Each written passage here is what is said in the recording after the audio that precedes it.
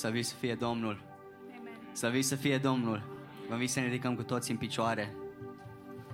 Ne uităm afară în această dimineață și vedem că soarele iese din nou pe cer și chiar dacă mai târziu va veni ploaie din cer, eu mă rog în această dimineață ca Duhul Sfânt să vină peste noi și El să fie prezent în mijlocul nostru. Amin? Haideți să cântăm și să lăudăm pe El.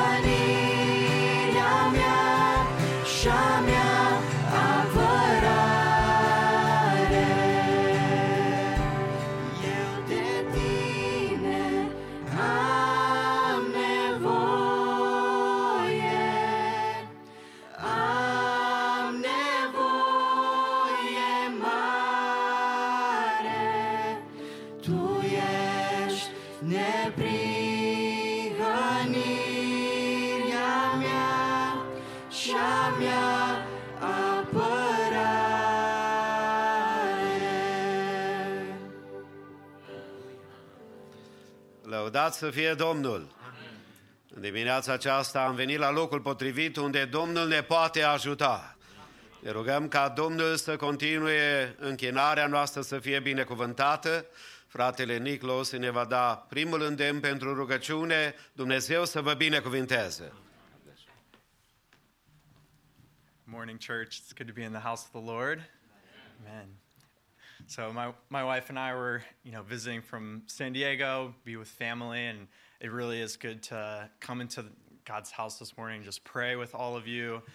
It's so refreshing what it does to our hearts when we're praying and response to all the things that are happening in our lives.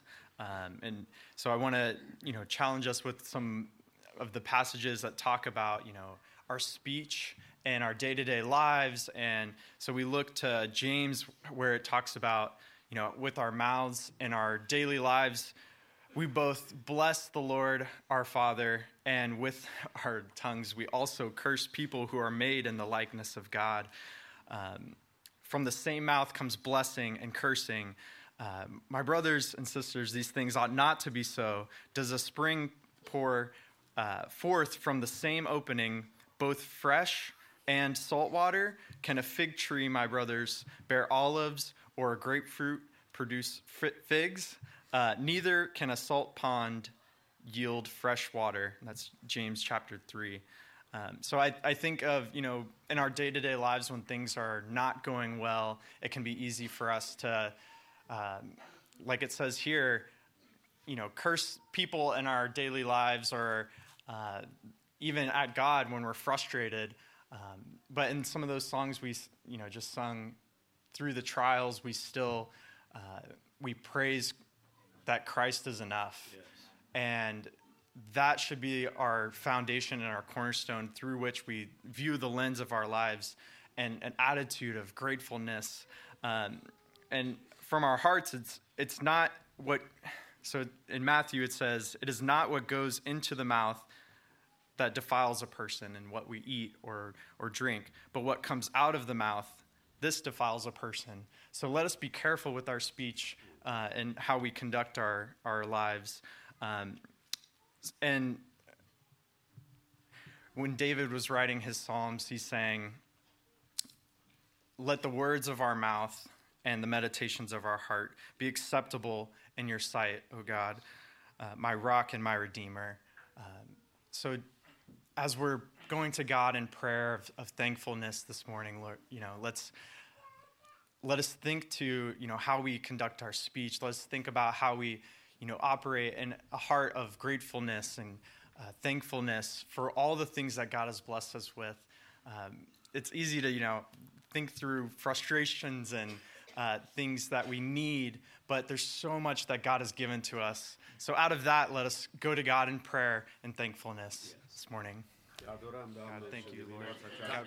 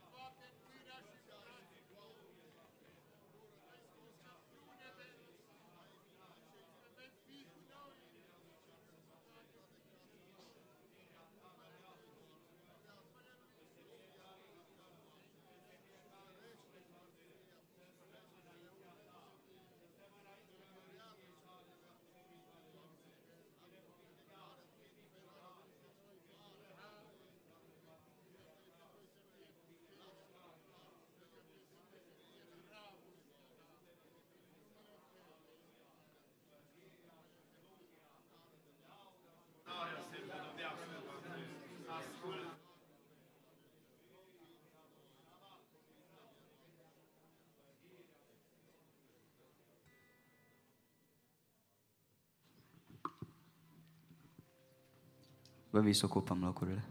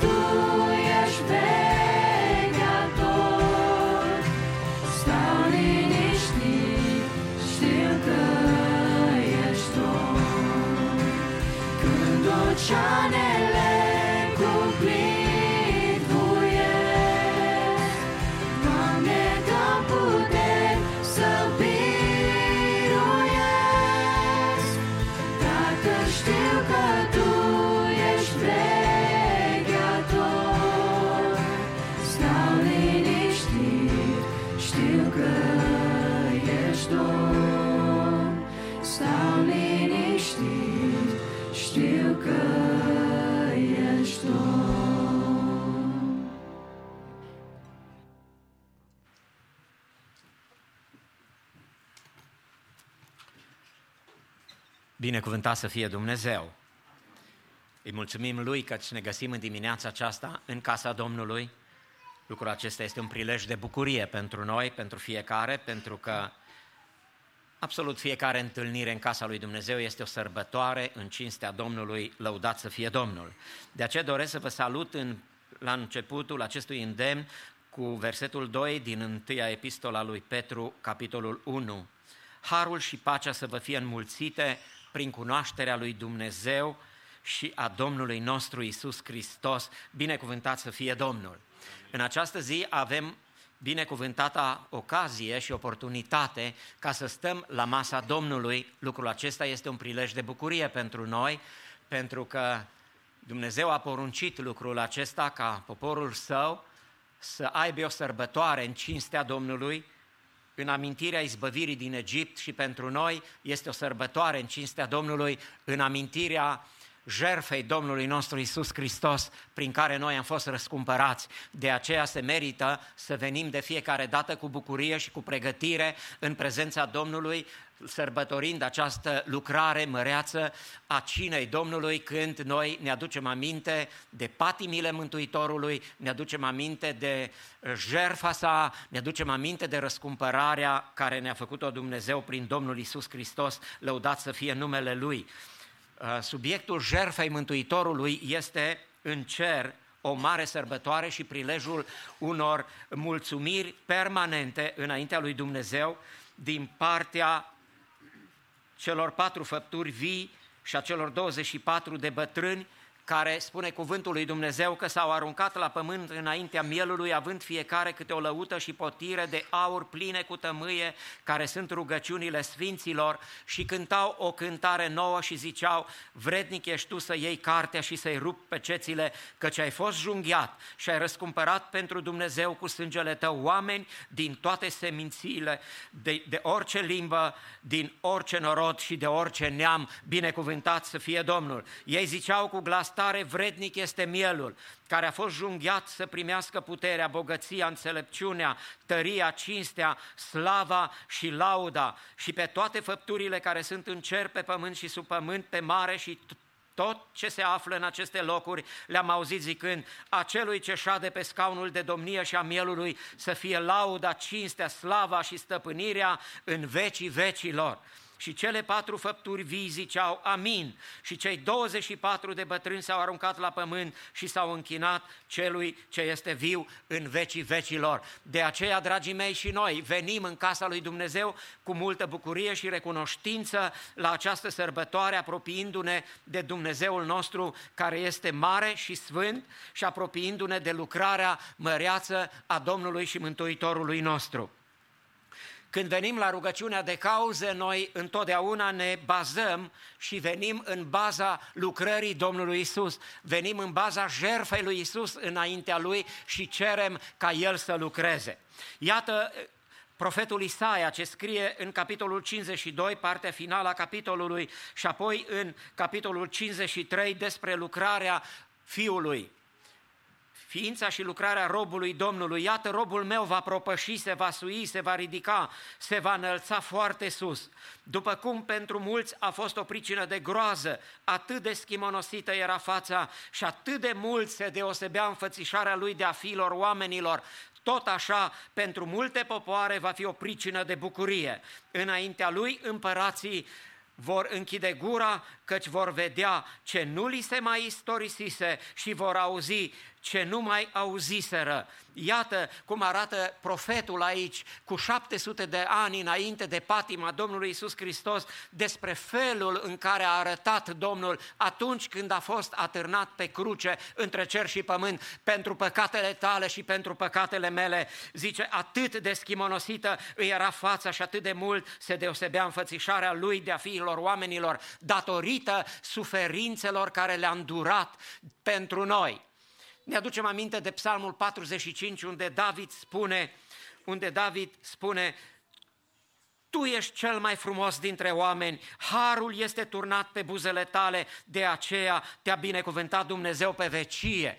Domnul este cel mai frumos dintre oameni, chiar dacă atunci când a fost atârnat între cer și pământ, fața i-a fost schimonosită și înfățișarea lui a fost deosebită de a fiilor oamenilor, aceasta datorită faptului că el a suferit pentru noi. Binecuvântat să fie Domnul! Mai departe, în capitolul 53 ne arată cuvântul Domnului căci Domnul Iisus Hristos a fost disprețuit și părăsit de oameni, om al durerii și obișnuit cu suferința. Era așa de disprețuit că îți întorceai fața de la El și noi nu l-am băgat în seamă. Totuși, El suferințele noastre le-a purtat și durerile noastre le-a luat asupra Lui și noi am crezut că este pedepsit, lovit de Dumnezeu și smerit, dar El era străpuns pentru păcatele noastre, zdrobit pentru fără de legile noastre, pedeapsa care ne dă pacea a căzut peste El și prin rănile Lui suntem tămăduiți. Amin, binecuvântat să fie Domnul! Iată ce a făcut Domnul pentru noi, iată cum a suferit Domnul pentru păcatele noastre și pentru suferințele noastre, ca El să le ia asupra Lui și pe noi toți să ne pună în libertate și să ne socotească neprihăniți, pentru că El este neprihănit și sfânt și a luat povara noastră asupra Lui ca să ne elibereze pe noi. Glorie lui Dumnezeu! El acolo pe cruce, în suferințele Lui, a purtat păcatele noastre, dar a purtat și suferințele noastre și cuvântul ne adeverește cu tărie că prin rănile Lui suntem tămăduiți. Măriți să fie Domnul! Moartea ispășitoare a Domnului Iisus a fost completă și suficientă pentru răscumpărarea ființei umane în întregime, trup, suflet și duh. Pe când Satana a vrut prin păcat și boală să distrugă ființa omului, Dumnezeu a desemnat pentru noi iertare și vindecare ca să ne răscumpere și în acest proces a inclus mântuirea sufletului, dar și vindecarea trupului. Binecuvântat să fie Domnul! Să insistăm înaintea lui Dumnezeu, să venim înaintea lui cu umilință și cu credință deplină pentru disponibilitatea ispășirii lui Hristos, incluzând și vindecarea trupului pentru fiecare dintre noi. Lucrarea lui Dumnezeu este eficientă pentru fiecare care crede. De aceea să venim înaintea lui Dumnezeu cu credință și să facem ca vindecarea lui Dumnezeu să fie disponibilă și eficientă pentru fiecare dintre noi, pentru fiecare suflet care trece prin probleme, pentru fiecare trup care este în suferință. Dumnezeu are leac tămăduitor, glorie lui Dumnezeu, pentru că El a inclus în suferințele Lui vindecarea noastră. De aceea să venim înaintea Lui cu credință și să credem lucrul acesta. Doamne, numai prin Tine, numai prin suferințele Tale, numai prin rănile Tale, noi putem să fim tămăduiți, glorie lui Dumnezeu. Atunci când oamenii lucrează și când oamenii fac intervenții, ei fac rana, dar Domnul o vindecă, binecuvântat să fie El. De aceea noi să ne rugăm pentru toți acei care trec prin suferințe, prin încercări, ca Dumnezeu să le dea multă credință și multă încredere și Dumnezeu să-i binecuvinteze. Și pe noi toți, fiecare care avem probleme mai mari sau mai mici acum, dar care poate vom trece prin alte probleme mai grele, mai târziu, nu știm ce ne este pus deoparte fiecăruia, dar știm că fiecare vom fi încercați, fiecare pentru că trebuie credința noastră să fie testată, încercată, de aceea Domnul îngăduie și suferința în viețile noastre și problemele, dar noi venim înaintea Lui cu multă încredere și nădejde, căci El este Cel care ne scoate biruitor. Binecuvântat să fie Domnul! Aș dori să venim înaintea lui Dumnezeu în rugăciune pentru câteva cazuri care le avem. Știm cu toții de fratele tânăr Cole Ile din Chicago, care a căzut de la înălțime și mulțumim că Domnul i-a dat viață și nu a trecut la cele veșnice. Ne rugăm pentru recuperarea lui deplină, Dumnezeu să-l vindece pe deplin din starea aceasta în care se găsește. Pentru fratele Gheorghe Chira ne rugăm cu credință Domnului, căci dânsul va avea în săptămâna care urmează intervenție chirurgicală pe inimă. Omul face rana, dar Domnul o vindecă. De aceea ne rugăm pentru fratele Chira ca Dumnezeu să-l tămăduiască și să-l binecuvinteze în această încercare prin care el trece. Ne vom ruga Domnului pentru sora Fivi Dinuț din sudul Californiei, este sora fratelui Dinuț care este în mijlocul nostru, ea suferă de o tumoare la creier în stadiu 4, Dumnezeu să o vindece pe deplin. Apoi și pentru soția fratelui Dinuț, sora Virginia, ne rugăm ca Domnul să-i aducă vindecare deplină la starea ei de sănătate.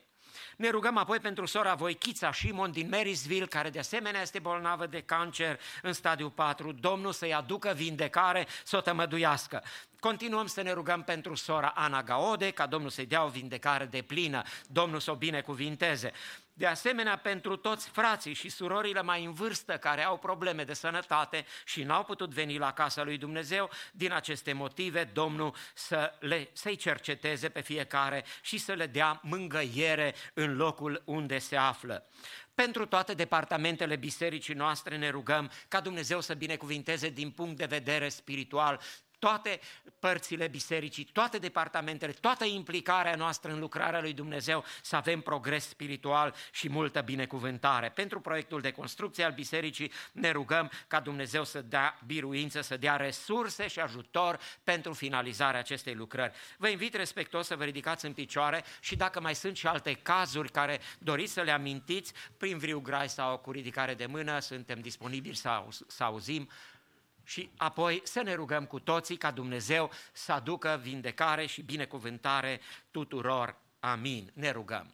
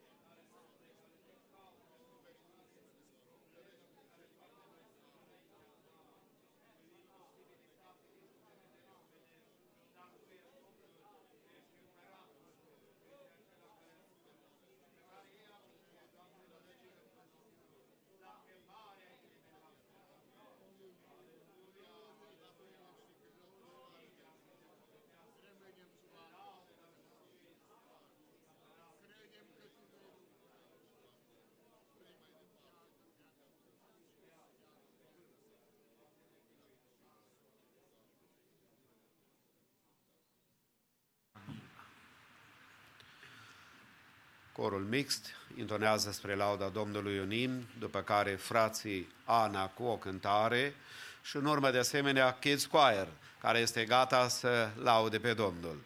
Vă salutăm în dimineața aceasta pe toți care ați ales să fiți la închinare. Înainte să ocupați locurile, vă rugăm să luați o clipă, binecuvântați pe cei din jurul dumneavoastră și urați-le o zi binecuvântată.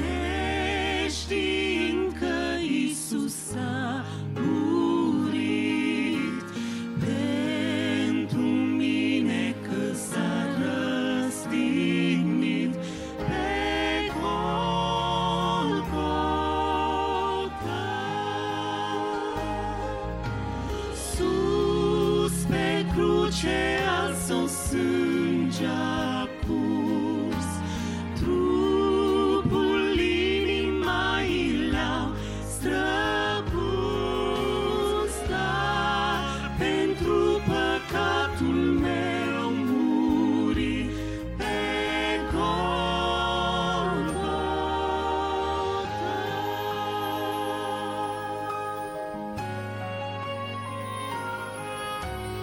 Din cuvântul Domnului cunosc astăzi că eu sunt un păcătos și în locul meu muri Hristos pe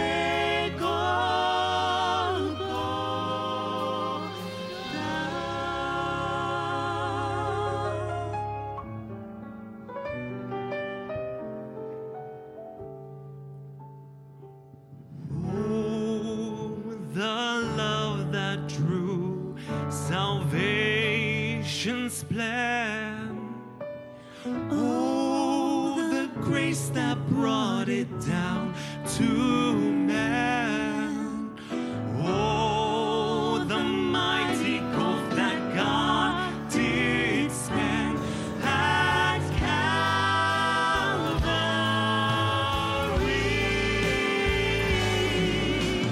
Mercy there was great and grace was free.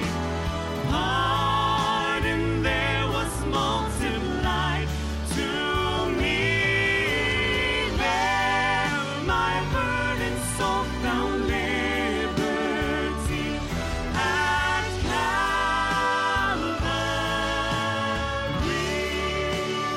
Oh, and now I've given to Jesus everything. Now I gladly own him as my king. Now my raptured soul can only sing of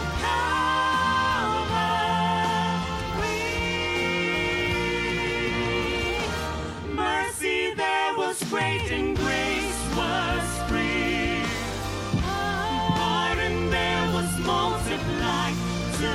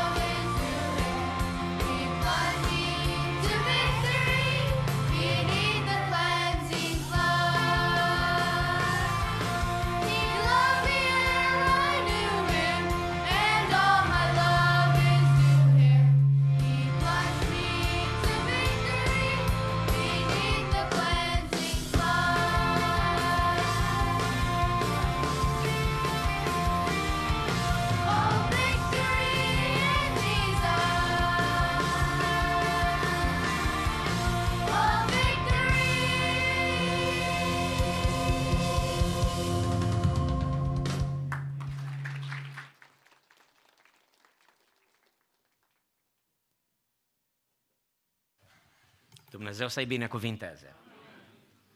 Slavă Domnului! În continuare vom face o lucrare care o facem de fiecare dată când suntem strânși împreună și în Duminica Cinei, așa cum dumneavoastră cunoașteți rânduiala bisericii, noi venim întotdeauna înaintea Domnului cu zeciuielile noastre, cu darurile noastre de bunăvoie pentru ajutorarea celor care trec prin nevoi, pentru sprijinirea lucrării de misiune, pentru sprijinirea lucrării din Israel, unde fratele Eugen Mitrea face o lucrare cu românii. Ne rugăm ca Dumnezeu să binecuvinteze toate proiectele bisericii pe care noi le sprijinim cu ajutorul lui Dumnezeu, prin donațiile noastre de bunăvoie. Doresc să citesc doar câteva versete din Eclesiastul 11 și să vedem cât de importantă este această lucrare. Aruncă-ți pâinea pe ape și după multă vreme o vei găsi iarăși. Împarte-o în 7 și chiar în 8, căci nu știi ce nenorocire poate da peste pământ. Când se umplu norii de ploaie, o varsă pe pământ. Ori încotro ar cădea copacul, fie spre miază zi, fie spre miază noapte, în locul unde cade, acolo rămâne. Cine se uită după vânt nu va semăna și cine se uită după nori nu va secera. Cum nu știi care este calea vântului, nici cum se fac oasele în pântecele femei însărcinate, tot așa nu cunoști nici lucrarea lui Dumnezeu care le face pe toate. Dimineața seamănă-ți sămânța și până seara nu lăsa mâna să ți se odihnească, fiindcă nu știi ce va izbuti, aceasta sau aceea, sau dacă amândouă sunt deopotrivă de bune. Amin. Să ne aducem aminte de aceste cuvinte care ne învață înțeleptul. Nu e vorba să ne aruncăm în mod fizic pâinea pe apă, ci să împărțim resursele noastre care le primim de la Dumnezeu pentru toate nevoile, atât pentru cele pământești, cât mai ales pentru cele duhovnicești. Să punem cu prioritate înaintea inimilor noastre cuvântul care spune: căutați mai întâi împărăția cerurilor și neprihănirea sa și apoi toate celelalte lucruri vă vor fi date pe deasupra. Dumnezeu să ne binecuvinteze să înțelegem aceste cuvinte și să lucrăm la aceasta și cu bucurie să donăm pentru slava Domnului. În timpul unei cântări în comun vom face deci colecta.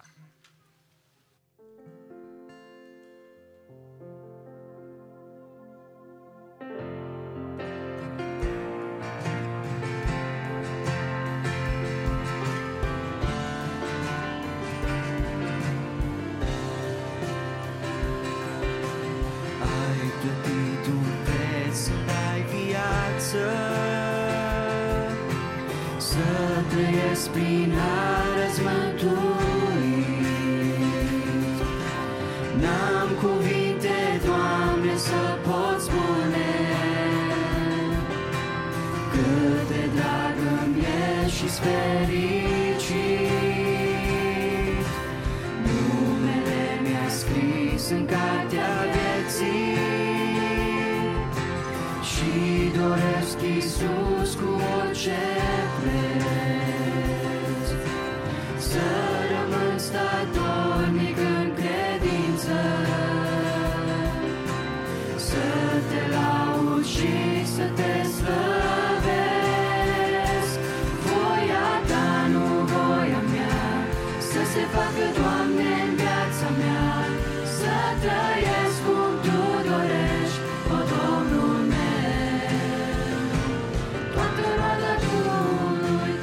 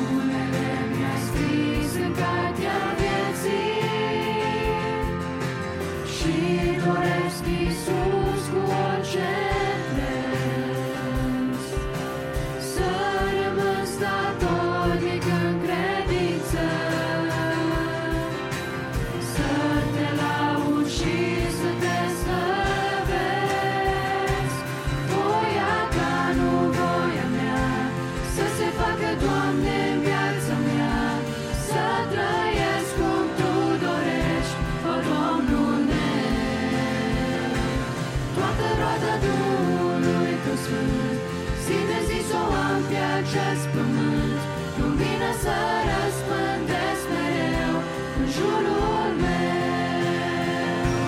Voia ta, nu voia mea, să se facă, Doamne, în viața mea, să trăiesc cum Tu dorești, o Domnul meu. Toată roada Duhului Tău Sfânt, zi de zi să o am pe acest pământ, lumină să răspândesc mereu în jurul meu. Vă invit să ne ridicăm cu toți în picioare.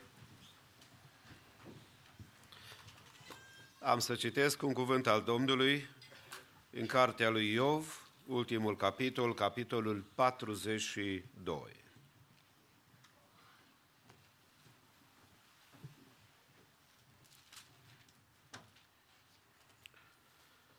Iov a răspuns Domnului și a zis: știu că Tu poți totul și că nimic nu poate sta împotriva gândurilor Tale. Cine este acela care are nebunia să mă întunece planurile? Da, am vorbit fără să înțeleg, de minuni care sunt mai pe sus de mine și pe care nu le pricep. Ascultă-mă și voi vorbi, te voi întreba și mă vei învăța. Urechea mea auzise vorbindu-se de tine, dar acum ochiul meu te-a văzut. De aceea mi-e scârbă de mine și mă pocăiesc în țărână și cenușă. După ce a vorbit aceste cuvinte Iov, Domnul a zis lui Elifaz din Teman: mânia mea s-a aprins împotriva ta și împotriva celor doi prieteni ai tăi, pentru că n-ați vorbit așa de drept de mine cum a vorbit robul meu Iov. Luați acum 7 viței, 7 berbeci, duceți-vă la robul meu Iov și aduceți o ardere de tot pentru voi. Robul meu Iov să se roage pentru voi și numai în vederea lui nu vă voi face după nebunia voastră, căci n-ați vorbit așa de drept despre mine cum a vorbit robul meu Iov.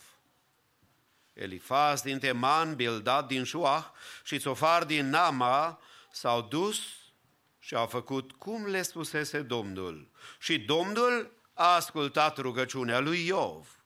Domnul a adus pe Iov iarăși în starea lui de la început, după ce s-a rugat Iov pentru prietenii săi. Și Domnul i-a dat înapoi îndoit decât tot ce avusese. Frații, surorile și vechii prieteni al lui Iov au venit toți să-l vadă și au mâncat cu el în casă.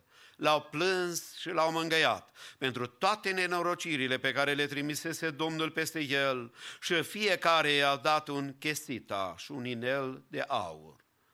În cei din urmă ani ai săi, Iov a primit de la Domnul mai multe binecuvântări decât primise în cei dintâi. A avut 14.000 de oi, 6.000 de cămile, 1.000 de perechi de boi și 1.000 de măgărițe. A avut 7 fii și 3 fete, cele dintâi a pus numele Emima, cele de-a doua Cheția și cele de-a treia Keren Hapcuc. În toată țara nu erau femei așa de frumoase ca fetele lui Iov. Tatăl lor le-a dat o parte de moștenire printre frații lor. Iov a mai trăit după aceea 140 de ani și a văzut pe fiii săi și pe fiii fiilor săi până la al 4-lea neam. Și Iov a murit bătrân și sătul de zile. Amin. Vă invit să vă reocupați locurile.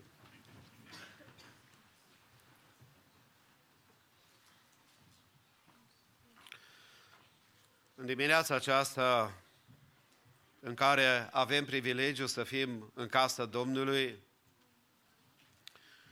și harul de a putea să stăm la masă puțin mai târziu cu Domnul, amintindu-ne de glorioasa Lui jertfă și dragostea nemărginită față de fiecare dintre noi.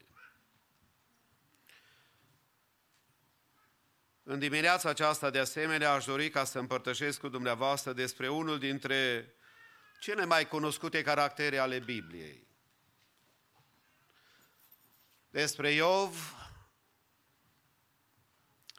un om care a trecut prin încercări deosebite, de la o viață de splendoare, bogăție, înțelepciune și renume, a ajuns să treacă prin cea mai grea vale a vieții pe care poate să o treacă fiecare dintre noi, și anume devastarea din punct de vedere financiar, devastarea din punct de vedere relațional când prietenii l-au părăsit, devastarea din punct de vedere al pierderii celor dragi și atâtea altele pe care omul acesta le-a experimentat. Cu toate încercările acestea deosebite pe care le-a avut Iov, care putea ușor să sfârșească în tragedie, prin credință a devenit mai mult decât biruitor.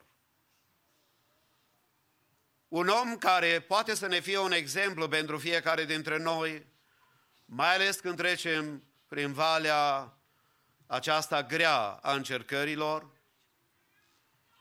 a evenimentelor nedorite și neașteptate, a lucrurilor care izbesc în viața noastră și în credința noastră cu o forță demonică, încât ne dezorientează, ne debusolează din punct de vedere spiritual sau ne poate aduce pe calea voii lui Dumnezeu, în planul și în chemarea pe care Domnul o are pentru fiecare dintre noi de a face ceea ce-i plăcut înaintea lui Dumnezeu. De aceea, în dimineața aceasta, aș vrea să vorbesc puțin despre Iov, omul restaurat de Dumnezeu. Adică dus înapoi într-o poziție pe care a avut-o înainte, ba chiar mai mult, un om care a fost biruitor. Și de aceea vă invit să privim la cuvântul Domnului și să vedem ce l-a ajutat pe Iov să ajungă din valea disperării într-o relație restaurată cu Dumnezeu și mai mult, cum spuneam adineauri, biruitor în relația lui cu cei care slujeau altădată și apoi în relația lui cu Dumnezeu. Mai întâi, Iov a recunoscut pe Dumnezeu. Iov a recunoscut pe Dumnezeu. Versetul 2 din capitolul pe care l-am citit spunea cuvântul Domnului așa: Iov s-a rugat lui Dumnezeu și sigur că el a declarat și a spus: știu că poți face toate lucrurile, niciun plan al tău nu poate fi zădărnicit. Atunci când stai înaintea lui Dumnezeu, știu că tu poți totul și că nimic nu poate sta împotriva gândurilor tale, declara Iov. L-a recunoscut pe Dumnezeu în tragedia lui. A recunoscut că Dumnezeu este suveranul, este acela care poate totul și că absolut nimic în lumea aceasta nu este scăpat de sub controlul lui Dumnezeu. Așa cum Martin Luther spunea altădată, să nu uităm că și diavolul e diavolul lui Dumnezeu, adică e creatura lui Dumnezeu. El nu face tot ce vrea decât cât îi se îngăduie. De aceea Iov l-a recunoscut pe Dumnezeu și primul pas în depășirea dificultăților vieții e să privim la Dumnezeu. E să ne amintim ca Iov și să recunoaștem că privim la Dumnezeu cu credință și crezând că El are gânduri bune față de noi, Domnul poate să lucreze și să modeleze viața noastră, ca viața noastră apoi să fie binecuvântată. De aceea cred că apostolul Pavel, ca om al lui Dumnezeu, a putut să declare celor din Colose, îndemnându-i, cum cred că Duhul ne îndeamnă și pe noi în dimineața aceasta: dacă deci ați înviat împreună cu Hristos. Să umblați după lucrurile de sus, unde Hristos șade la dreapta lui Dumnezeu. Gândiți-vă la lucrurile de sus, nu la cele de pe pământ. Frați și surori, stimaților, viața noastră poate să fie binecuvântată când vom împlini acest îndemn al lui Dumnezeu, să umblăm după lucrurile de sus, adică ale lui Dumnezeu. Să ne gândim la Hristosul care stă la dreapta Tatălui. Să ne gândim la lucrurile de sus, nu la cele de pe pământ. N-aș vrea să mă înțeleagă cineva că nu însemnează că mai trebuie să mergi la servici. Nu însemnează că dacă ți-ai făcut copii în lume să-i crească alții, trebuie să-i crești tu. Dacă te-ai predat lui Dumnezeu și dacă ești copilul lui Dumnezeu, în toate viața mea și a dumneatale trebuie să glorifice pe Dumnezeu. De aceea Iov, când l-a recunoscut pe Dumnezeu, a fost acela care a recunoscut că viața lui nu e o întâmplare. Eu mă tot întreb câteodată, de cum de nu și-a pierdut Iov facultățile mentale? Cum de nu și-a pierdut absolut mintea? Dar să știi că atunci când îl cauți pe Dumnezeu, în orice situație, Domnul va sta lângă tine. El a recunoscut pe Dumnezeu și a recunoscut puterea lui glorioasă și măreață și de aceea Iov a putut să ajungă mai mult ca biruitor, un om restaurat de Domnul și binecuvântat de Domnul.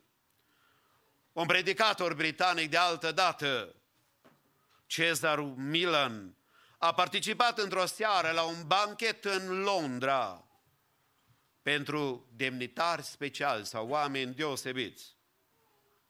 Și cum se întâmplă la asemenea situații, o domnișoară a fost invitată ca să cânte. Probabil că a fost o sopranistă, așa ca surorile noastre de la cor sopraniste. Domnul să le binecuvinteze. Mai zicem o dată amin. Frumos, a încântat audiența. Dar acolo era și predicatorul acesta și după ce a cântat, relatează el că a avut ocazia să stea de vorbă cu femeia aceasta, cu tânăra.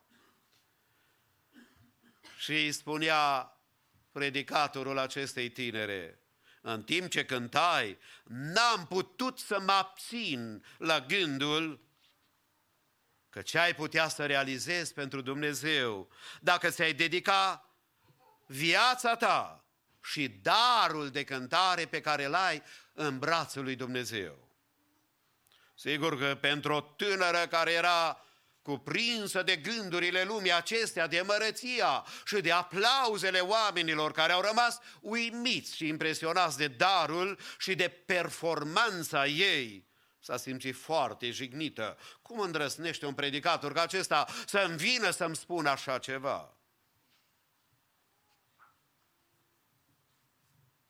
Dar el, așa, cu înțelepciunea și călăuzirea lui Dumnezeu, uitându-se cu un zâmbet spre ea, a spus: n-am vrut să te jignesc, dar sper că vei lua în considerare cu rugăciune ce am spus, adică că Dumnezeu ar vrea să te folosească.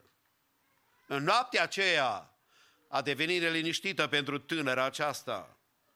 Trezindu-se și nemai putând ca să doarmă, tulburată de convingerea Duhului Sfânt că era mesajul lui Dumnezeu pentru ea, tânăra aceea, la ora 2 dimineața, a îngenuncat lângă patul ei și a dedicat viața lui Dumnezeu. Și în dimineața aceea a scris cuvintele acestei cântări pe care o fredonăm și o cântăm și noi azi. Așa cum sunt, la tine vin. Putere n-am, tu-mi fii sprijin. Mă spală în sângele divin. O mielule, eu vin, eu vin. Ca și Iov de altă dată a recunoscut puterea, măreața lui Dumnezeu și Iov a putut să fie restaurat pentru că a recunoscut pe Dumnezeu. Nu știu cine ești cu adevărat. Te văd că ești îmbrăcat frumos și mulțumesc. Sper că ai pus și puțin parfum când ai venit la biserică, să nu leșine cei din jur. Dar vreau să știi că de fapt eu nu te cunosc. Dar cel care te cunoaște e aici și zicem numele Lui să fie glorificat. Iov a fost restaurat pentru că l-a recunoscut pe Dumnezeu. Tu îl recunoști pe Dumnezeu? În tot ce se întâmplă și în toate detaliile vieții tale, recunoști tu că mâna olarului e la lucru, ferice de tine. Apoi a recunoscut starea lui. Da, privind spre Dumnezeu și a recunoscut că Dumnezeu e la locul lui. Dar apoi a privit de asemenea și a recunoscut starea lui. Pentru că Iov, atunci când privești spre Dumnezeu ca și noi, și-a dat seama de păcatele lui, de atitudinile lui negative și spunea el în versetul 6. De aceea, adică, Doamne, pentru că am privit la Tine, mi-e scârbă de mine și mă pocăiesc în țărână și cerunșă. Și fiecare dintre noi trebuie să evalueze starea inimii lui în fața lui Dumnezeu. Sigur că noi în biserică suntem atenți. Pentru că, stimați părinți, tot ce faceți dumneavoastră vă copiază copiii. Stimați bunici, tot ce faceți dumneavoastră observă nepoții. Stimați frați și surori, toți cei care suntem în casa lui Dumnezeu, cineva te privește, tu ai impresia că nu. Dacă stai cumva pe bancă acolo și ai impresia că nimeni nu te vede, uitați dumneavoastră cât ochi sunt aici. Uitați-vă și la camerele de filmat de aici. Dar uitați-vă și la camerele de filmat de sus. Este unul care ne vede și acesta e Dumnezeu. De aceea Iov și-a dat seama că dacă privești spre Dumnezeu, trebuie să privești și la tine. Și să recunoști situația și starea și sentimentele și gândurile și poate câteodată chiar și acțiunile care nu-s plăcute înainte lui Dumnezeu. De aceea Hristos Domnul a început misiunea sa în felul următor. Iisus a început să propovăduiască și să zică oamenilor: pocăiți-vă, căci împărăția lui Dumnezeu este aproape, împărăția cerurilor este aproape.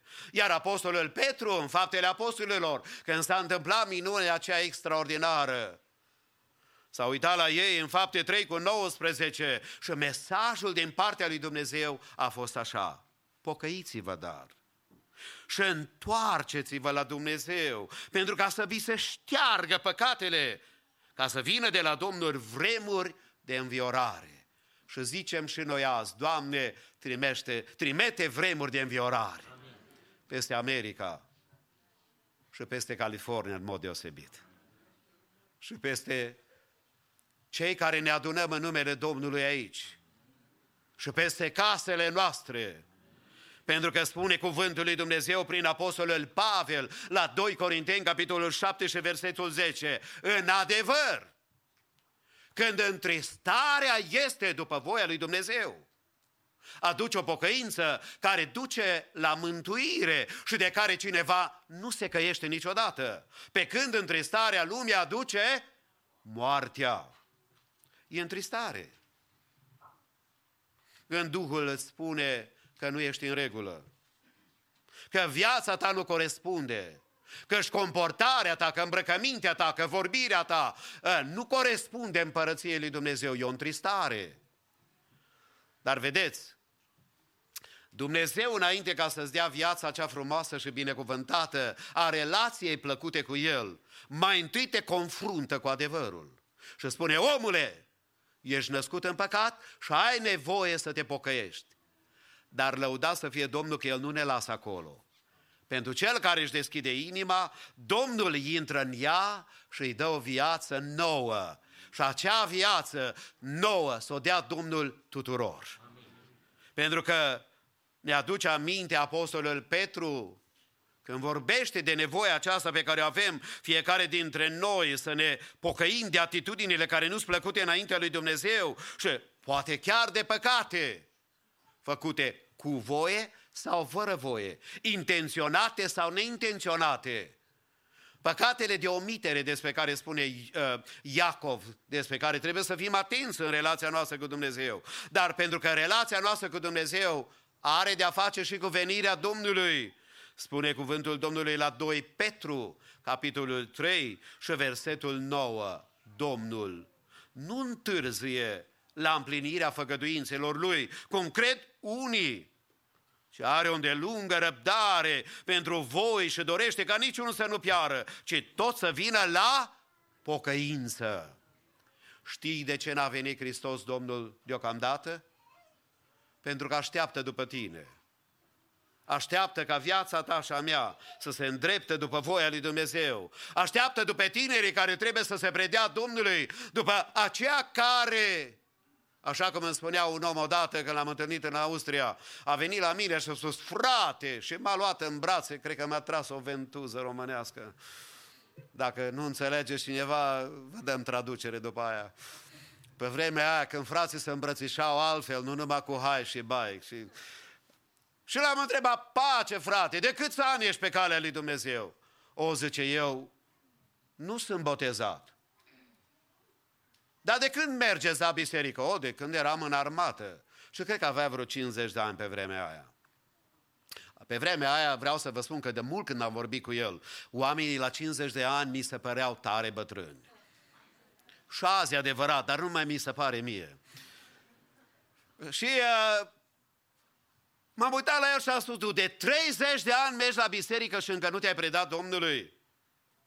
Păi frate, vedeți, eu vreau să mă botez numai într-un loc special. Am spus, da să merg unde te botezi, dacă nu te pocăiești, de 30 de ani însemnează că ți-ai închis inima față de adevărurile lui Dumnezeu.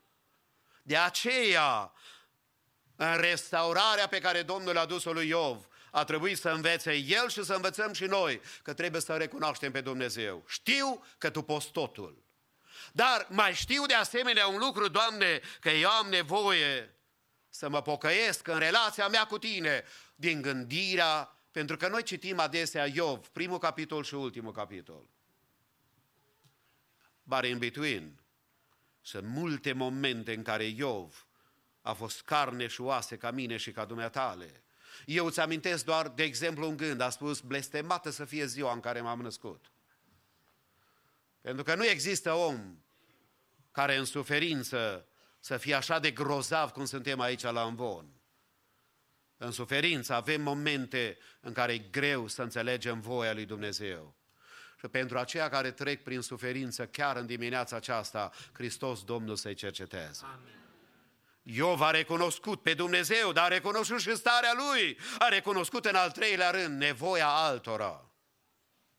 A recunoscut nevoia altora. Iov a fost chemat să facă o lucrare extraordinară pe care Domnul i-a cerut-o lui Iov și Domnul a cerut-o prietenilor săi. Cuvântul Domnului în versetul 9 declara așa: Elifaz din Teman, Bildad din Șuah și Țofar din Nama s-au dus și au făcut cum le spusese Domnul.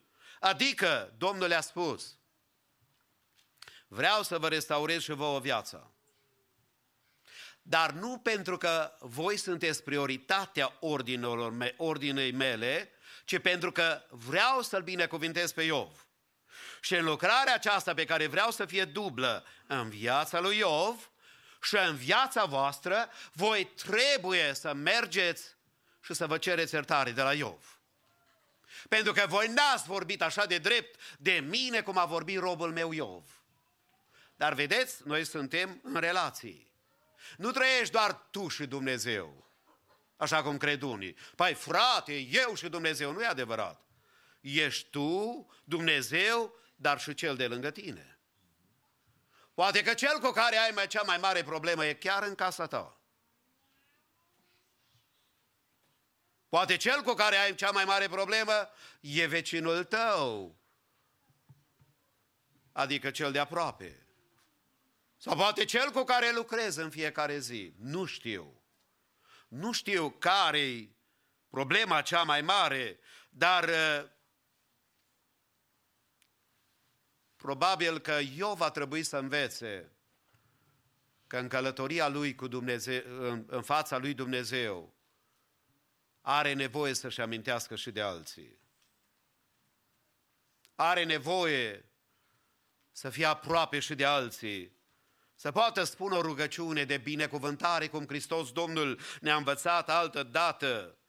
Eu vă spun vouă care mă ascultați, iubiți pe vrăjmașii voștri, faceți bine celor ce vă urez, binecuvântați pe cei ce vă blastămă, rugați-vă pentru cei ce se poartă rău cu voi. În Luca 6, 27 și 28. Cuvinte pe care de fapt Iov le-a învățat de altă dată. Că trebuie să recunoști și nevoia altora. Și Domnul n-a vrut să restaureze pe Iov și nici pe cei 3 prieteni ai lui, oameni deosebiți. 7 zile s-au dus și au privit suferințele lui Iov.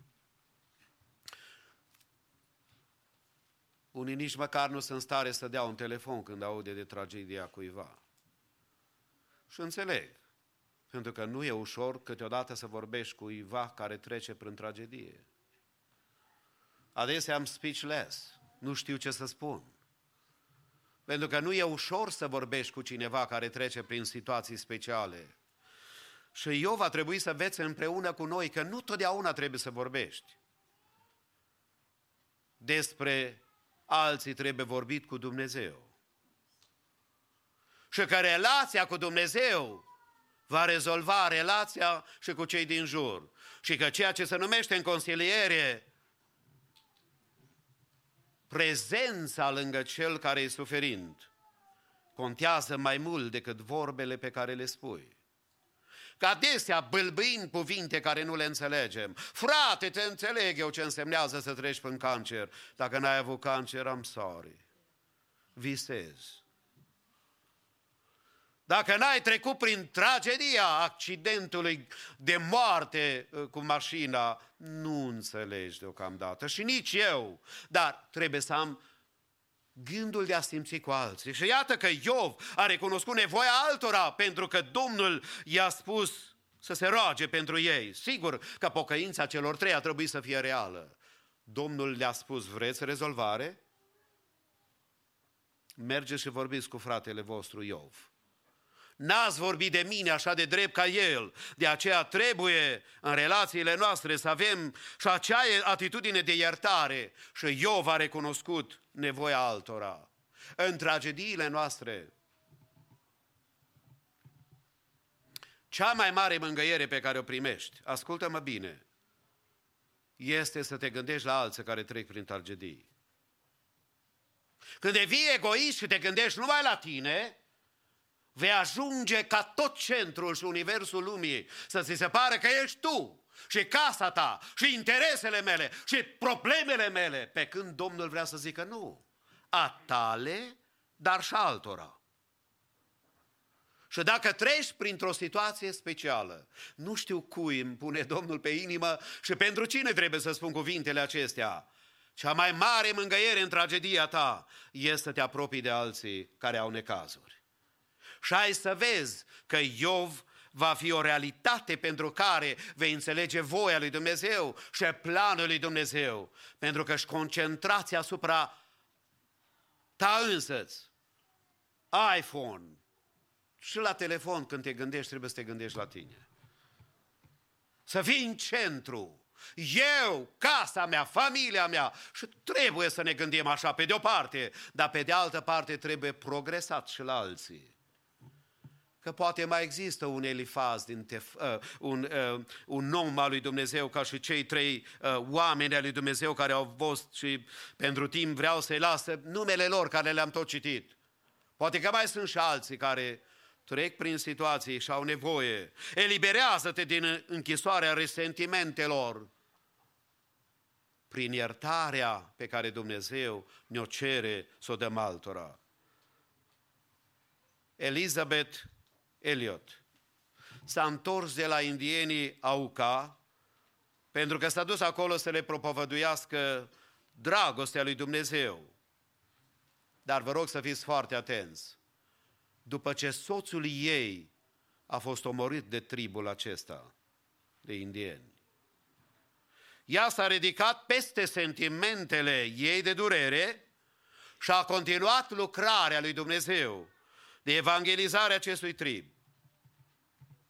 Și în 1956 soțul ei fusese omorât. Dar ea s-a dus și a continuat lucrarea tot tribul acesta de indieni s-au predat lui Dumnezeu și a venit o mare trezire spirituală în urma slujirii și în ciuda durerii ei. Pentru că s-a pus la dispoziția lui Dumnezeu. Restaurarea lui Iov a fost condiționată pentru faptul că a recunoscut pe Dumnezeu, că a recunoscut starea lui care trebuie să fie îndreptată, că a recunoscut nevoia altora care sunt în jurul lui, dar mai mult și în final a recunoscut importanța viitorului. Adică a recunoscut nevoia aceasta măreață și glorioasă să se gândească că viața s-ar putea să nu se termine. Și cuvântul Domnului ne arată și ne vorbește despre Iov. Pentru că povestea aceasta lui Iov, istoria aceasta lui Iov, revelația lui Dumnezeu prin cartea lui Iov și persoana și experiența vieții unui om al lui Dumnezeu este foarte educativă. Pentru că și noi trebuie să trăim prin credință. Și credința este o încredere neclintită în lucrurile nedăjduite și o puternică încredințare în lucrurile care nu se văd, adică în Dumnezeu. Noi nu închidem ochii și spunem, cred. Ce mi se apare mie, așa cum fac unii. O, frate, eu cred că Domnul mi-a vorbit pentru că așa am simțit eu în inimă. Dar dacă te înșeli, dar dacă este un duh străin, dar dacă este un gând care nu-i de la Dumnezeu, dar dacă e un Petru care spune lui Hristos să se întâmple așa ceva și Domnul se uită spre el și spune, înapoi a mea, Satanul. Pentru că noi avem multe surse de inspirații, dar credința noastră trebuie să fie în adevărul lui Dumnezeu. Și zic Biserica Maranata, haideți să ne încredem în Domnul, să ne încredem în puterea Lui. A recunoscut importanța viitorului. Chiar dacă Iov pierduse atât de multe și inima era plină de durere, totuși Iov s-a rugat pentru prietenii săi și viața lui și viața celor 3 prieteni s-a schimbat, cum spuneam adineauri. Dar cuvântul Domnului ne relatează în versetul 10 din capitolul 42 despre Iov. Domnul a adus pe Iov iarăși la starea lui de la început. Și după ce s-a rugat Iov pentru prietenii săi, Domnul i-a dat înapoi îndoit decât tot ce avusese. Dacă vă uitați în primele capitole unde îl descrie Domnul pe Iov, poate că noi am zice, what's the point să ne spune câte oi și câți boi au avut? Că noi și așa habar n-avem ce mâncare să le dăm. Nu știm cum trăiesc. Dar există, there is something special. Pentru că Domnul a știut că vrea să restaureze pe Iov și să-i dea totul înapoi și să-i dea îndoit.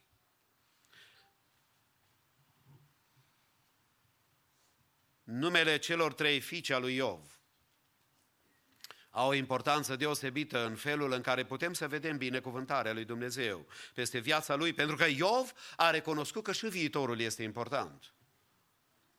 Și ce se întâmplă mâine și poimâine în viața ta, după toate evenimentele și tragedia care se poate întâmpla, să vezi că Domnul are ceva și în viitor.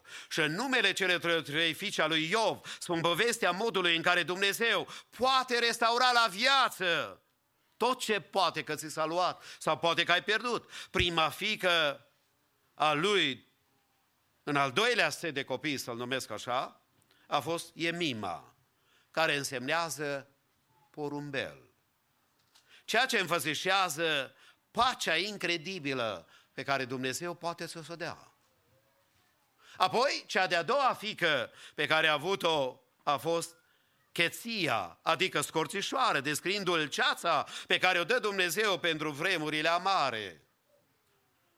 Și în al 3-lea rând, Keren Hapcuc fusese cea de-a 3-a fiică din al 2-lea set de copii pe care le-a avut Iov, care înseamnă un recipient cu antimoniu, care era un far scump pentru ochi. Știți că surorilor le place să arate mai bine. Și noi mulțumim Domnului pentru aia. N-ați auzit asta.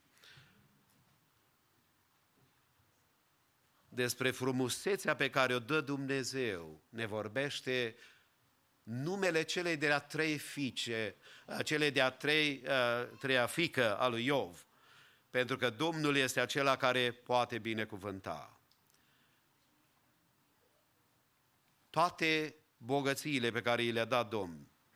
Iov a trăit până la 140 de ani. Avea probabil și era la jumătatea vieții lui când tragedia s-a întâmplat în viața lui. Probabil că avea vârsta de vreo 70 de ani. Dar prin toate acestea el a sperat și a spus, există și un viitor. Dacă există un trecut, dacă există o vale prin care am fost încercat, dacă au fost momente prin care viața mea a fost încercată, există și un viitor. Pentru că Domnul este acela care poate binecuvânta și că trebuie să speri în Domnul, să te încrezi în Dumnezeu, după cum spune Isaia, capitolul 61 și versetul 3. Pentru cei care sunt ai Domnului, să dau celor întristați din Sion, să le dau cunună împărătească în loc de cenușă, un de lemn de bucurie în locul plânsului, o haină de laudă în locul unui duh mâhnit, ca să fie numiți terebinți ai neprihănirii, un sad al Domnului, ca să slujească spre slava Lui. Adică Domnul vrea să dea o comoară de frumusețe în loc de cenușă. Adevărul e că frumusețea exterioară e dependentă de frumusețea interioară. Poți să ai toate fardurile peste tine, soră scumpă. Și poți să ai cele mai haine scumpe, stimate frate. Dacă n-ai liniștea și pacea lui Hristos înăuntru, fața ta nu va radia bucurie, eventual mândrie și, iertați-mă, chiar prostie pentru unii. Dar când ai pacea lui Dumnezeu înăuntrul tău, ai binecuvântarea lui Dumnezeu, ai un de lemnul de bucurie în locul de doliu, pentru că nu există piedică mai mare la extinderea împărăției lui Dumnezeu decât un creștin acrit, care nu știe zâmbi niciodată, care totdeauna viața e grea și e foarte grea și vai de noi și vai de America și vai. Eu vreau să zic, lăuda să fie Domnul că trăim azi. Cele mai frumoase haine. Nici nu știu dacă Solomon a fost îmbrăcat ca și noi, la cravată, că nu purta cravată. Trăim în case extraordinare, cu aer condiționat, nici măcar nu trebuie să mergi să te ocupi de ventilație. Trăiești cu căldură în timpul frigului. Când părinții noștri tăiau lemnele să scoau unul dintre ei, cotea ori tata pe mama, ori mama pe tata, mă du-te și aprinde focul, că altfel înghețăm că ne trezim. Unii ați uitat, că de fapt au fost născuți aici, cum să mă înțelegeți? Dar vreau să spun, trăim în condiții extraordinare, dar din punct de vedere spiritual, frate, e rău sau bine? Mai mulți creștini ca azi n-au fost niciodată. Mai mulți oameni care să cheme numele lui Dumnezeu n-au fost niciodată. Am tot motivul să zic din toată inima, lăuda să fie Domnul. A restaurat Domnul pe Iov. Pentru că Iov a recunoscut pe Dumnezeu, că a recunoscut starea lui de neputință, că a învățat să se ocupe și de colegii lui și de asemenea să privească în viitor, că Domnul are toate lucrurile în mâna lui, indiferent de pierderea pe care a avut-o. Harul Domnului te poate restaura pe măsură ce-L cauți. Și fie dimineața aceasta o dimineață în care fiecare dintre noi să-L căutăm pe Domnul. Și binecuvântarea Lui să rămână peste noi toți de acum și până în veci. Amin. Continuăm închinăciunea noastră din această dimineață împreună cu corul mixt al bisericii care va lăuda pe Domnul, urmat apoi de corul de copii.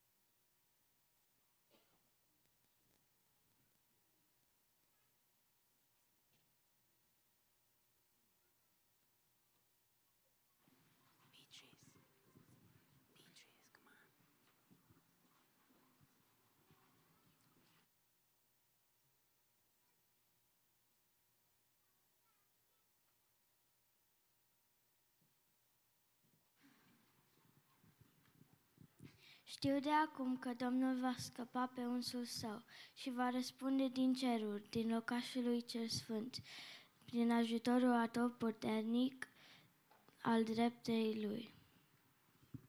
Ei sunt doase ca de noi ne ridicăm și rămânem în picioare.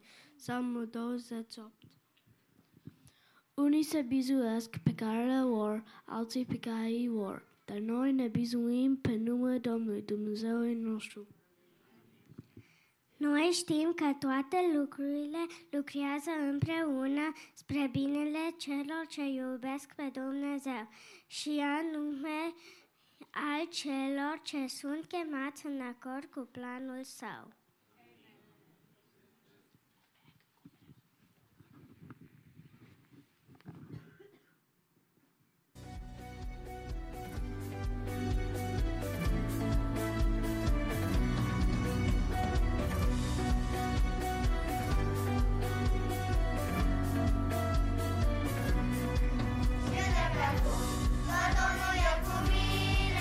Știu de pe acum că e depărtat, știu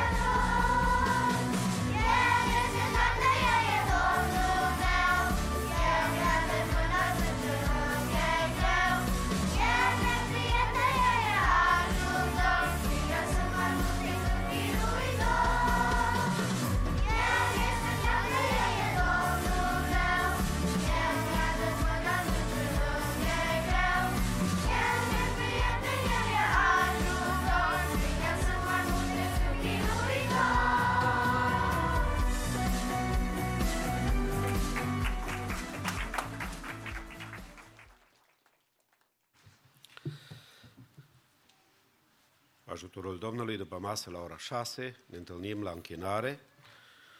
Apoi vă reamintesc că astăzi bookstore-ul, librăria este deschisă, va fi deschisă doar prima și a treia duminică a lunii, când ne întâlnim, doar duminica dimineața după slujba divină, deci vă rugăm să țineți cont de lucrul acesta.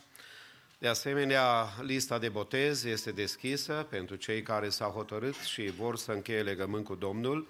Rugăm să ia legătura cu fratele Cristian Trata sau cu mine sau cu frații din conducerea bisericii. Miercuri seara, serviciu divin de peste săptămână și apoi vă reamintesc că miercuri seara vom avea ședința generală, darea de seamă pentru anul 2022. Rog toți membrii bisericii să fie prezenți. E important pentru noi să vedem suportul dumneavoastră și apoi să apreciem departamentele bisericii care investesc zeci, sute, poate mii de ore în lucrarea pe care o fac în numele Domnului și pentru beneficiul nostru. Apoi, în atenția dumneavoastră, să fie duminica viitoare, deși trăim într-o lume electronică, toți știu, dar duminica viitoare trebuie să vă sculați mai de dimineață, să schimbă ora. Și vă rugăm să țineți cont de lucrul acesta. Apoi este bucuria noastră, nu facem lucrul acesta într-un mod obișnuit și de obicei, dar sunt situații aparte în viață când odată împlinești anumită vârstă. Aș vrea în dimineața aceasta să-l felicităm pe fratele Nelu Moț, care azi împlinește vârsta de 80 de ani. Frate Nelu, vrei să te ridici odată în picioare? Haideți să-l felicităm. I wish I would look like him. Cât sunt peste 80 de ani în biserică? Ridicați mâna unde vă aflați. Ovidiu, lasă mâna jos. Haideți pe toți, zicem Domnul să-i binecuvinteze. Așa. Apoi ne bucurăm să avem vizitatori în mijlocul nostru. Salutăm pe sora Ana Rusu din Biserica Golgota din Chicago. Dacă vreți să vă ridicați, aveți un cuvânt de salut, am înțeles?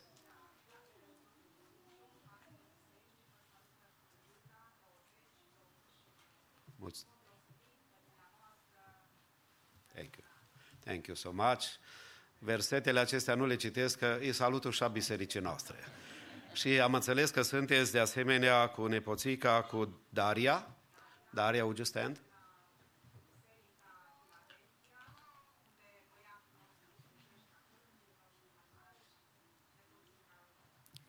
Vă spunem bun venit, Domnul să vă binecuvinteze. God bless you. Sora Ana este soră de corp cu frații Cătuna. Is that correct? Yes. Dumnezeu să vă binecuvinteze. Continuăm închinarea noastră înaintea Domnului și nu vrem să neglijăm obiceiul bun al bisericii de a citi cuvântul Domnului programat și pentru ziua de azi, Deuteronom 31, fratele David Ușvat îl va citi, după care worship team. Haideți să ne ridicăm cu toți în picioare, respectând cuvântul Domnului. Dacă există persoane care sunt bolnave și nu pot să stea în picioare sau alte probleme, vă rugăm să rămâneți pe bancă. Restul, haideți să onorăm cuvântul Domnului și să ne închinăm în continuare.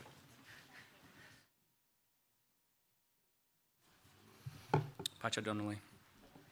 With respect, we'll be reading out of Deuteronomy 31. I'll be reading out of the ESV version. Please follow along. So Moses continued to speak these words all to Israel, and he said to them, I am 120 years old today. I am no longer able to go out and come in. The Lord has said to me, you shall not go over this Jordan. The Lord your God himself will go over before you. He will destroy these nations before you, so that you shall dispose them, and Joshua will go over at your head, as the Lord has spoken.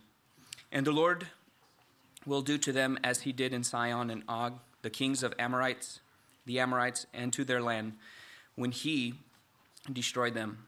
And the Lord will give them over to you, and you shall do to them according to the whole commandment that I have commanded you. Be strong and courageous. Do not fear or be in dread of them, for it is the Lord your God who goes with you. He will not leave you or forsake you. Then Moses summoned Joshua and said to them in the sight of all of Israel, "Be strong and courageous, for you shall go with this people into the land that the Lord has sworn to their fathers to give them, and you shall put them in possession of it. It is the Lord who goes before you. He will be with you. He will not leave you or forsake you. Do not fear or be dismayed." Then Moses wrote this law and gave it to the priests, the son of Levi, who carried the ark of the covenant of the Lord, and to all the elders of Israel. And Moses commanded them, "At the end of every 7 years, at the set time in this year of release, at the Feast of Booths, when all Israel comes to appear before the Lord your God, at the place that he will choose, you shall read this law before all Israel in their hearing. Assemble the people, men, women, and little ones, and sojourners within your towns, that they may hear and learn to fear the Lord your God, and be careful to do all the words of the law of this law, and that their children who have not known it may hear and learn to fear the Lord your God, as long as you live in the land that you are going over the Jordan to possess."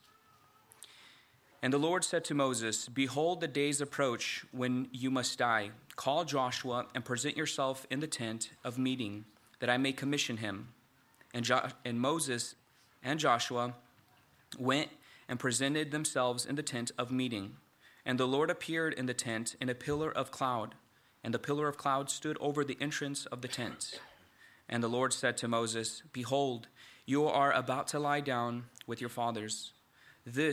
Then this people will rise and whore after the foreign gods among them in the land that they are entering, and they will forsake me and break my covenant that I have made with them.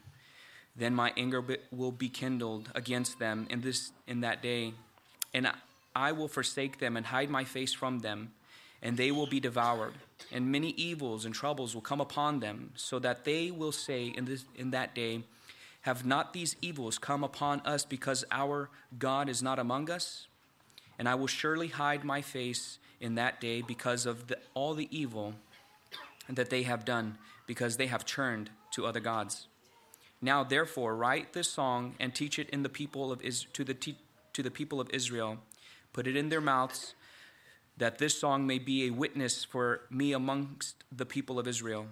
For when I have brought them into the land flowing with milk and honey, which I swore to give to their fathers, and they have eaten and are full and grown fat, they will turn to other gods and serve them, and despise me and break my covenant.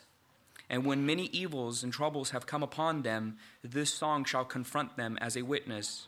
For if we live unforgotten in the mouths of their offspring, for I know that they are inclined to do even today, before I have brought them into the land that I have sworn to give." So Moses wrote the song the same day and taught it to the people of Israel. And the Lord commissioned Joshua and the son of Nun, and said, "Be strong and courageous, for you shall bring the people of Israel into the land that I swore to give them. I will be with you."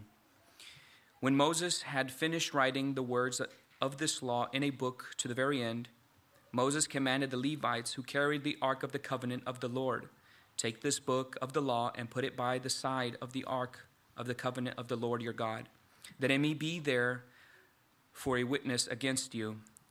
For I know now rebellious and stubborn you are. Behold, even today, while I am yet alive with you, you have been rebellious against the Lord. How much more after my death? Assemble to me all the elders of your tribe and your officers, that I may speak these words in their ears and call heaven and earth to witness against them. For I know that after my death you will surely act corruptly and turn aside from the way that I have commanded you. And in the days to come, evil will befall you, because you will do what is evil in the sight of the Lord, provoking him to anger through the work of your hands." Then Moses spoke these words of this song until they were finished in the ears of all the assembly of Israel. Amen.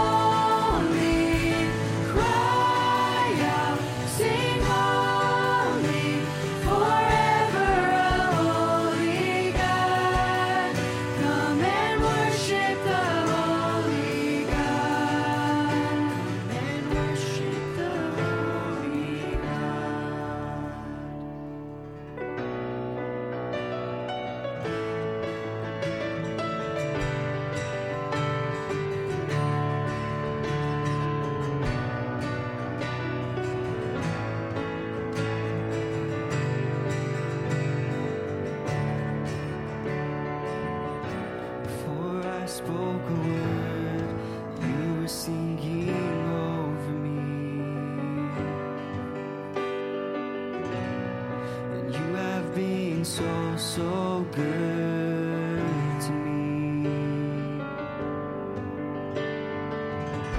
Before I took a breath, you breathe your life in me.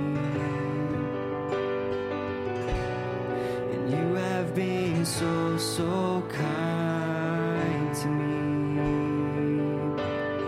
And oh, the overwhelming, never-ending, reckless love of God.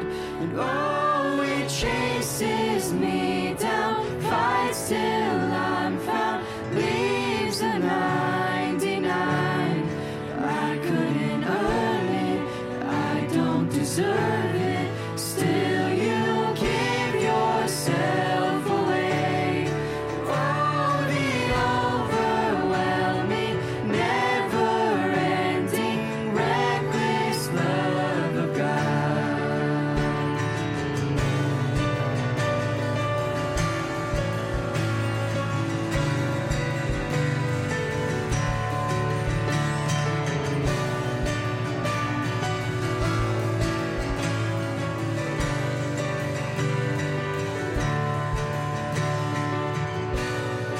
Now as your foe, still your love fought for me.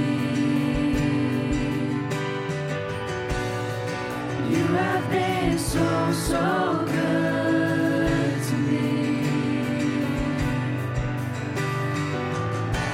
When I found no worth, you paid it all for me. You have been so, so kind to me. Oh, the overwhelming, never-ending, reckless love of God. Oh, it chases me down, fights till I'm found, leaves the 99. I couldn't earn it, I don't deserve it, still you give yourself away. Oh, the overwhelming, never-ending, reckless love of God.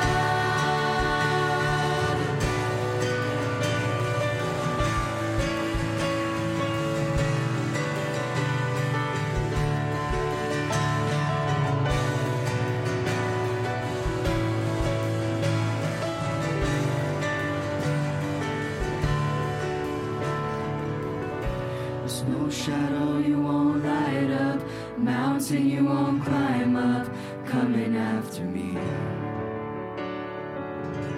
There's no wall you won't kick down, no lie you won't tear down, coming after me. There's no shadow you won't light up, mountain you won't climb up, coming after me. There's no wall you won't kick down, lie you won't tear down, coming after me. There's no shadow you won't light up, mountain you won't climb up, coming after me. There's no wall you won't kick down, lie you won't tear down, coming after me. There's no shadow you won't light up, mountain you won't climb up, coming after me. There's no wall you won't kick down, lie you won't tear down,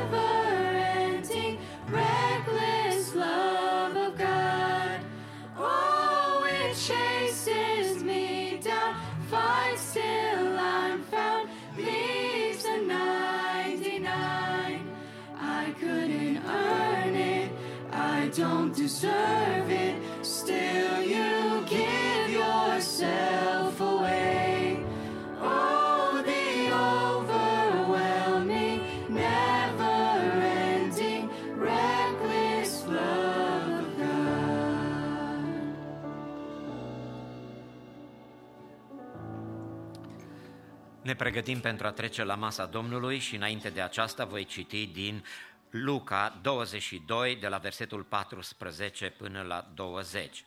Când a sosit ceasul, Iisus a șezut la masă cu cei 12 apostoli.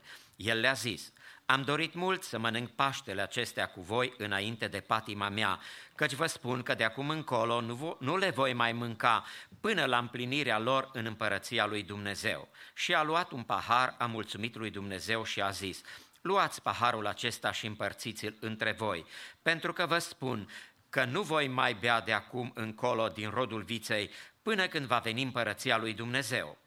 Apoi a luat pâine și după ce a mulțumit lui Dumnezeu a frânt-o și le-a dat-o zicând: acesta este trupul meu care se dă pentru voi, să faceți lucrul acesta spre pomenirea mea. Tot astfel, după ce au mâncat, a luat paharul și li l-a dat zicând: acest pahar este legământul cel nou făcut în sângele meu care se varsă pentru mulți. Amin. Haideți să rămânem în închinare înaintea Domnului. Rog frații slujitori ai bisericii să poftească aici în față. Urmează să ne organizăm, să ne rugăm Domnului pentru pâine, pentru rodul viței și haideți să stăm înaintea Domnului. Dumnezeu să ne binecuvinteze.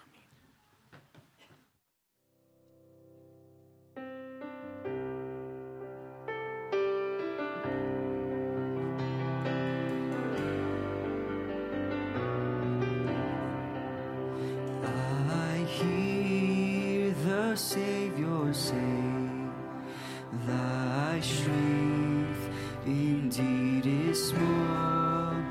Child of weakness, watch and pray.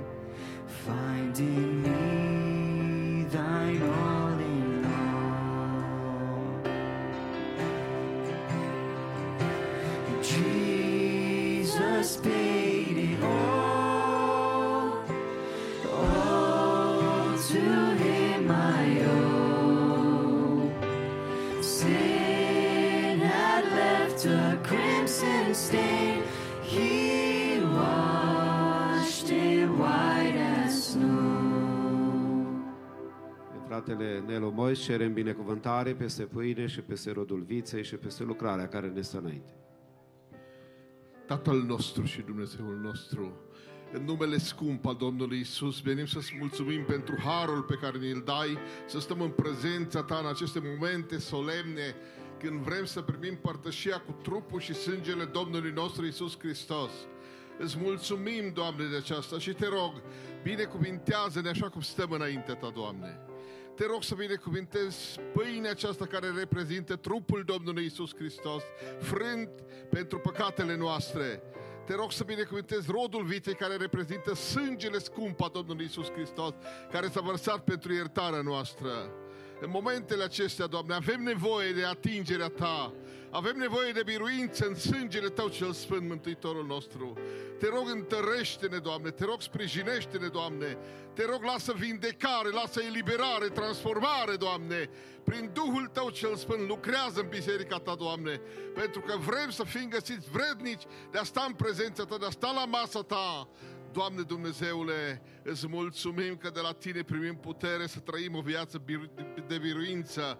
Te rog, ascultă-ne, fii cu noi, rămâi tăria noastră, Doamne, ajută-ne să ne pregătim pentru clipa când ne vom întâlni cu Tine pe nori de slavă. Binecuvântă-ne cu putere de sus, Doamne, fii cu noi și rămâi cu noi. Numele Tău îl glorificăm, Tată, prin Domnul Iisus și Duhul Sfânt. Amin. Cântăm Domnului timp în care se pregătesc elementele.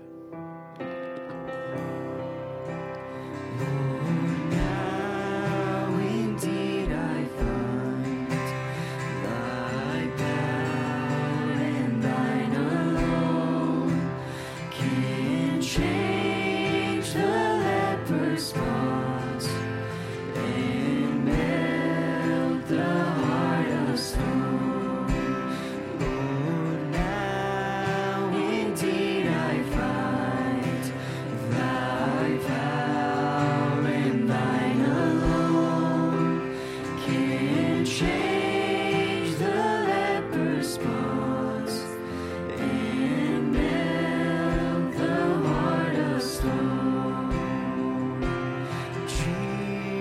Jesus paid it all to Him I owe. Sin had left a crimson stain, He washed it white as snow.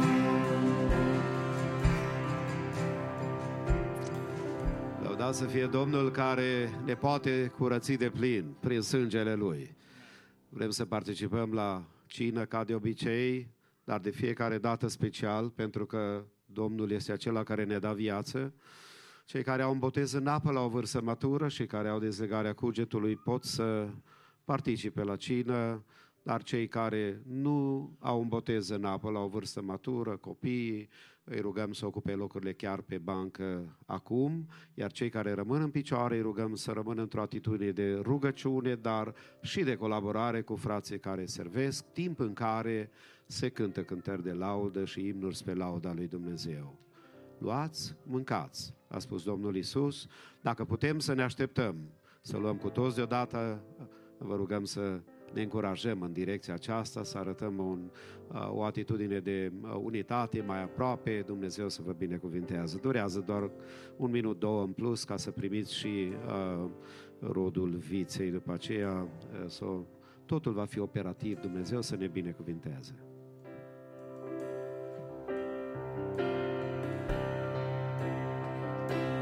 Jesus paid it all to Him I owe. Sin had left a crimson stain, He washed it white as snow.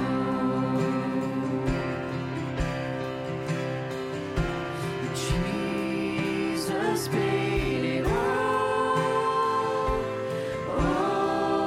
to Him I owe. Sin had left a crimson stain, He washed it white as snow. And when before the throne I stand in incomplete, Jesus died my soul to save. My lips shall still repeat. And when before the throne I stand in incomplete, Jesus died my soul to save. My lips shall still repeat.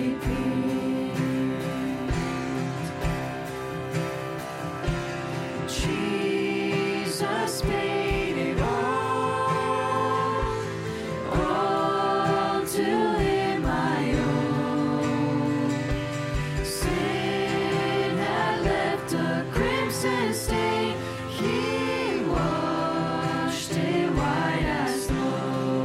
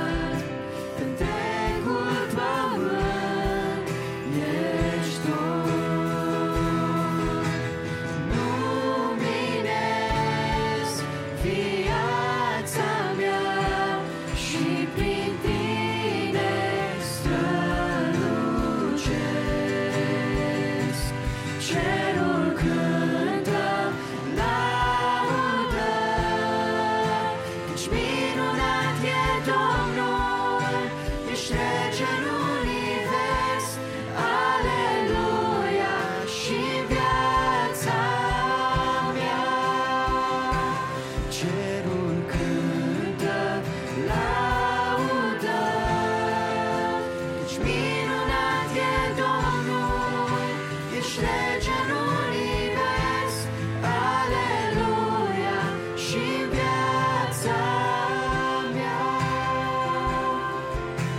Sfânt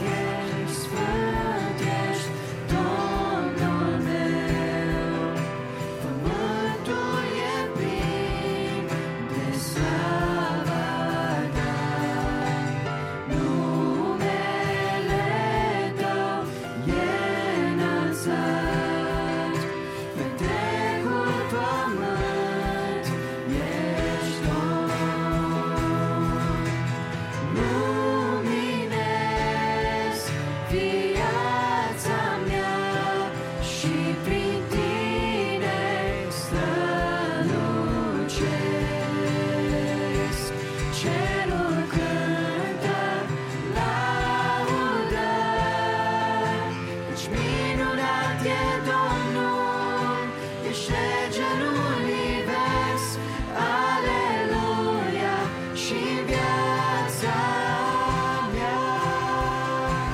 Cerul cântă laudă, căci minunat e Domnul, ești rege în univers, aleluia, și viața mea.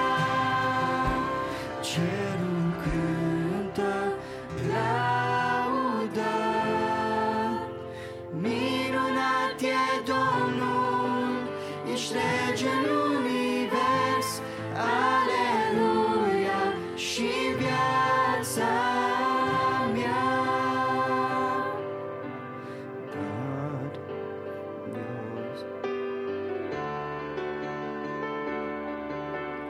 God, you're so good.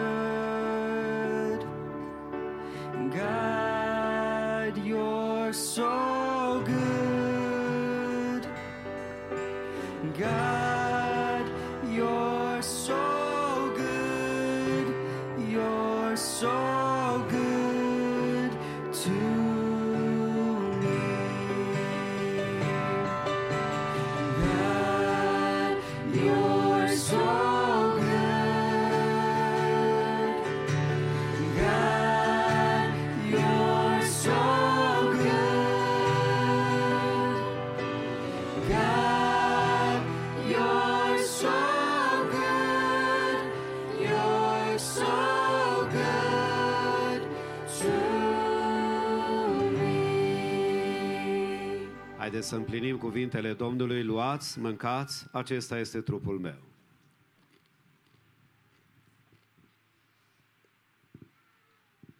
Apoi a luat paharul și după ce l-a binecuvântat, le-a zis, beți toți din el, acesta este sângele meu. Servim cu toți. Avem bucuria și datoria să stăm înaintea Domnului, mulțumindu-i de tot ce a făcut pentru viața noastră. Vă invit într-o rugă comună, așa cum stăm, să mulțumim Domnului. Tatăl nostru,